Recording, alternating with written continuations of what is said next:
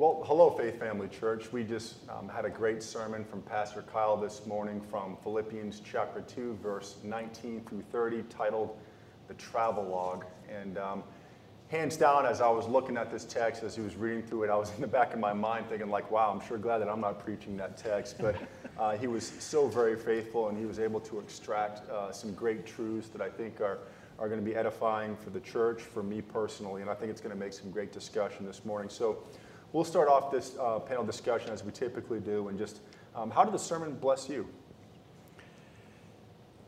Yeah, I think I agree with you, and the way Kyle even introduced the sermon. There are not a lot of mountain peaks here like we think of. Yeah.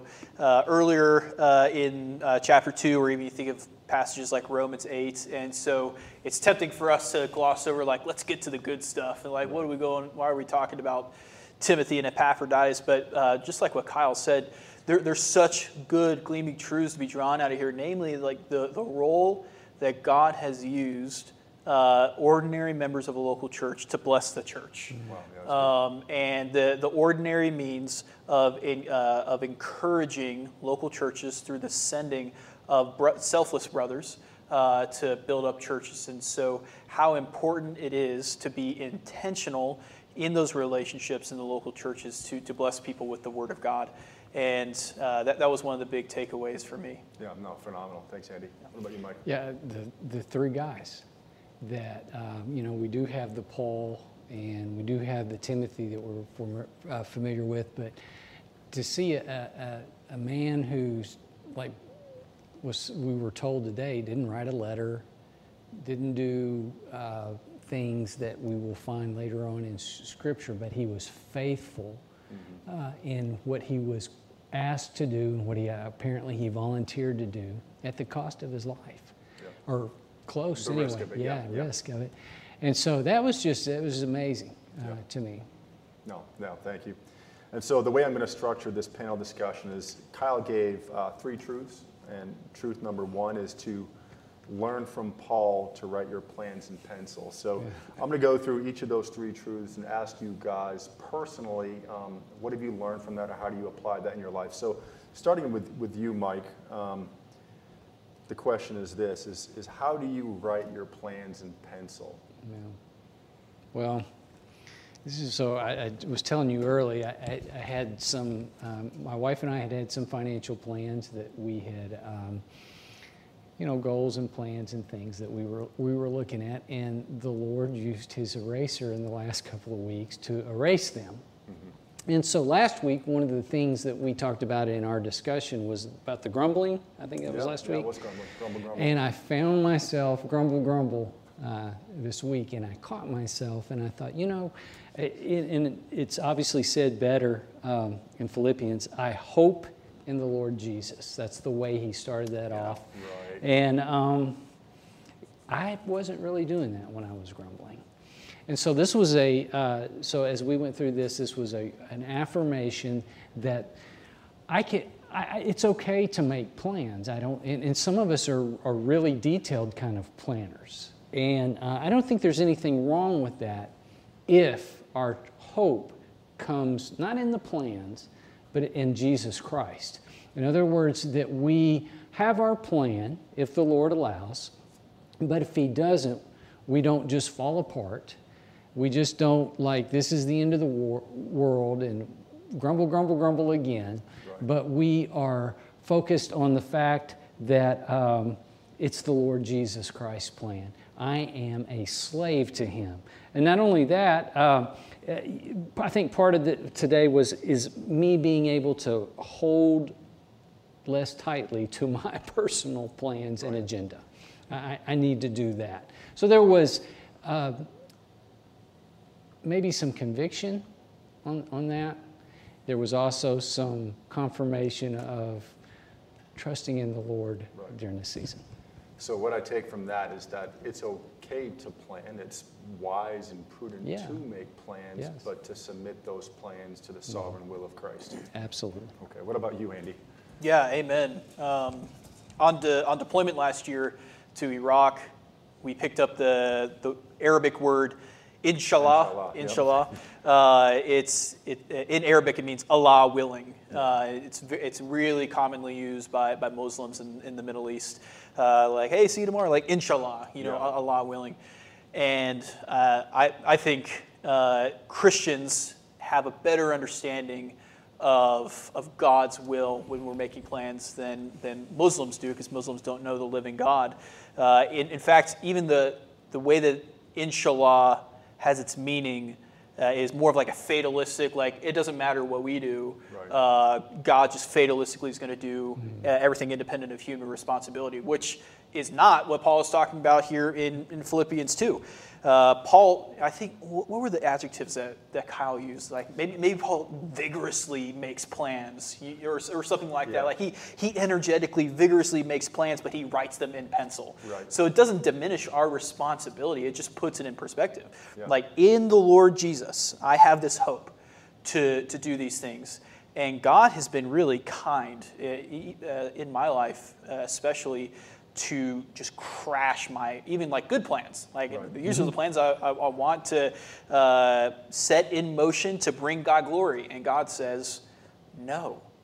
And for me, it's confounding. At first blush, I find myself grumbling. I'm the same way, and I wonder, God, why would you say no to this? Why would you put the eraser on this sentence? But then it's, in the first instance, just good for my heart to be told no, because I'm reminded that I am not sovereign, I am not in charge, but God is. And his plans are so much better than my plans. It's even just the kindness that he lets me make plans in the first place. Right. My hope, if I'm like Paul here, and I'm not always like Paul, but my hope is ultimately not in the fruition of those plans, but that the Lord Jesus will be glorified no matter what.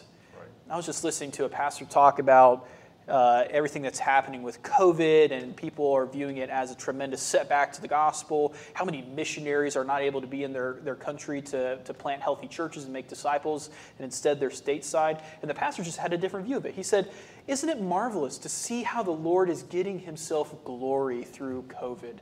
If we know that the end state is God is going to bring himself glory through all the nations praising him, and we know that therefore everything here is serving that end. Isn't it just tremendous to see how everything is happening is confounding worldly wisdom, but it's happening exactly according to God's plan? And for me, that just really confronted me, because that's not how I think according to the flesh. And so I'm really grateful for texts like this that remind me to write my plans in pencil. Yeah, no, there's been occasions in my life where I have planned and God has completely crumpled it up and thrown it out the window and sent me off in this direction when I thought I was going this way.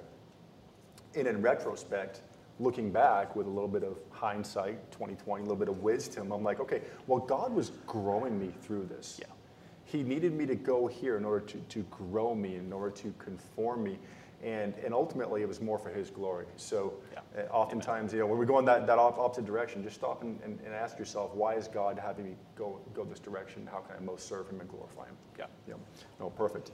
Okay, so the next question is going to be for you, Andy. And Kyle said, truth number 2 is to learn from Timothy to be genuinely concerned for the health of the local church. How do you live that out? Not as well as Timothy, I don't think. Because Paul deliberately contrasts him in verse 21. He says, for they all seek their own interests, not those of Jesus Christ. Right. And he's saying that by the twist of the phrase that Timothy is so concerned for the glory of Jesus Christ, therefore the local church. And so it's not a one or the other, but it's one that causes the other. Right. So for the glory of Jesus, Timothy doesn't care for himself. He cares for this local church. And it's a good reminder for me, first and foremost, the church that I am a member of, namely Faith Family Church. Yep. What can I do to go out of my way to inconvenience myself, even to serve members of the local church? One pastor, Mark Dever from Washington, D.C., said, if you are so eager to learn systematic theology and learn all these really glorious truths, but you're not willing to wake up early to drive a disabled member of your church to church on Sunday mornings, he's like, I'm not sure that you're a Christian. And that's really what it comes down to for the Christian life. For me, practically, one of the ways that I've tried to apply this is whenever I'm traveling, whether it's on vacation or for work, I want to deliberately look up healthy local churches in the area, especially if I know the guys who pastor the churches. So a few weeks ago, I went down to South Carolina to see one of the guys I recruited into Army chaplaincy, graduate from the Army course. And there's 3 pastors that I visited during that trip that I went to seminary with, or I did a pastoral apprenticeship with, that I went because, well, first of all, I wanted to be encouraged myself. And that's one of the things that Paul says in Philippians 2 is he wants to be cheered by the news in the church. But also, I wanted to serve them. Like, how can I encourage you? How can I serve you? And so I think it was like 3 or 4 pastors and churches that I was able just to spend time with for mutual benefit. So that's one of the ways that I try to apply that. Yeah, and so something you said there about if you're so fixated on learning systematic theology that you don't do some of those practical things in the church, you probably have an issue. And so ultimately the reality is we sit here, we intake these great meaty sermons from Pastor Kyle. We've got small group fellowship and instruction. You've got your individual time of reading the Word, and all that head knowledge has to make it to your heart. Yes. And have an outflow in your life and how you serve the local church. And so that's great point. Thank you for that, Amen. Andy. Okay, Mike. So the most convicting part of what he said about this was when he said the local church should come before me. And that, you know, you have to ask myself, is that the case? Do I do that? And obviously, I don't think I do. So how do I get to that point? And he gave us the answer. He said the Spirit needs to renew my mind and transform my mind. Now, that can come through hearing these, obviously, the sermons and things like that. But ultimately, if I'm going to be anywhere near what Paul is telling the Philippians that Timothy is, because he has placed all of us in Faith Family for a reason, and I need to be that person. If I want to be that type of person in Faith Family, I need to have the Holy Spirit do a major rework in my mind and my spirit, so that it doesn't. It's not about me. It's not about my comfort back. I always point this way. That's where I sit. It's not about my comfort or whatever. It's not about my theology ears getting tickled or anything like that. It's about what can I do for Faith Family? What can I do to be that type of person? Yeah. So one of the men that discipled me early on in my salvation, Pastor Bill Sturm, just a great brother in Christ. That dude served with a servant's heart. And he used to say, I'm going to continue to serve until everybody else wants to serve too. And so it was just a great model that he gave me to continue to serve, because, really when you look at most churches, there's just a small segment of people that are serving on a continual basis. Yeah, but 20%, I think is what they say. Yeah, and so just as a person that you want others to serve, therefore you live that out. Yeah. And not for a spotlight, but you live it out for the glory of Christ and for the betterment of the church. Amen. Okay, very good. Okay, so Mike, this next question is for you. And this is from truth number 3, and that is to learn from Epaphroditus to take risks. How do you do that in your Christian walk? Well, first of all, I need to be willing to take that risk, don't I? I got really fixated on him as Kyle was going through that. And we've talked about this before, but he's really, on a worldly look, he's really a no one. We don't hear much. I guess this is it, as far as I know, that we hear about him. And think about what he did and what it meant to Paul, the 700 to 800 miles that he traveled. Not only did he do that, he had to know there was risk involved when he left. I don't have the sense that he was just like, okay, here I go. So, and some of those risks became true, didn't they? Right, yeah. He got sick to the point of death. And, the Lord didn't protect him from whatever sickness that was, as far as chills, fever, throwing up, whatever else went along with that, did he? Right. He felt horrible during that time. It was a risk in his mind that he knew that was worth taking for the gospel, to be that gambler. And I love that, when Kyle was talking about being a risk taker or a gambler, because once again, it's not for the spotlight to be on me. It's for God, just to be where God's working at that point in time. Right. And even in that, just carrying the finances to Paul, and look what he carried back. This letter that we're reading. Yeah. No, it's great when you stop and you think about it. Your trust. It's easy to say that God's sovereign, but then to take those words and to put them into action is oftentimes difficult. Yeah. So, what about you, Andy? Yeah, and I agree with all that. The same thing struck me in that last verse, for he nearly died for the work of Christ, risking his life to complete what was lacking in your service to me. No one was putting, at least what Paul mentions, no one was putting a sword to Epaphroditus' neck. What was the risk that he was incurring? It was the circumstantial risk of being exposed to disease, and and you read about Paul's missionary journeys. He experienced a lot of tragedies and setbacks, and it's just incredible to read. And I think that one of the things that applies for us is being willing to go and encourage other churches, missionaries on the field, because it really was a frontier kind of ministry when they were going around and encouraging and establishing these churches. What does that look like for Faith Family? Going to visit missionaries that we support. It may be an inconvenience.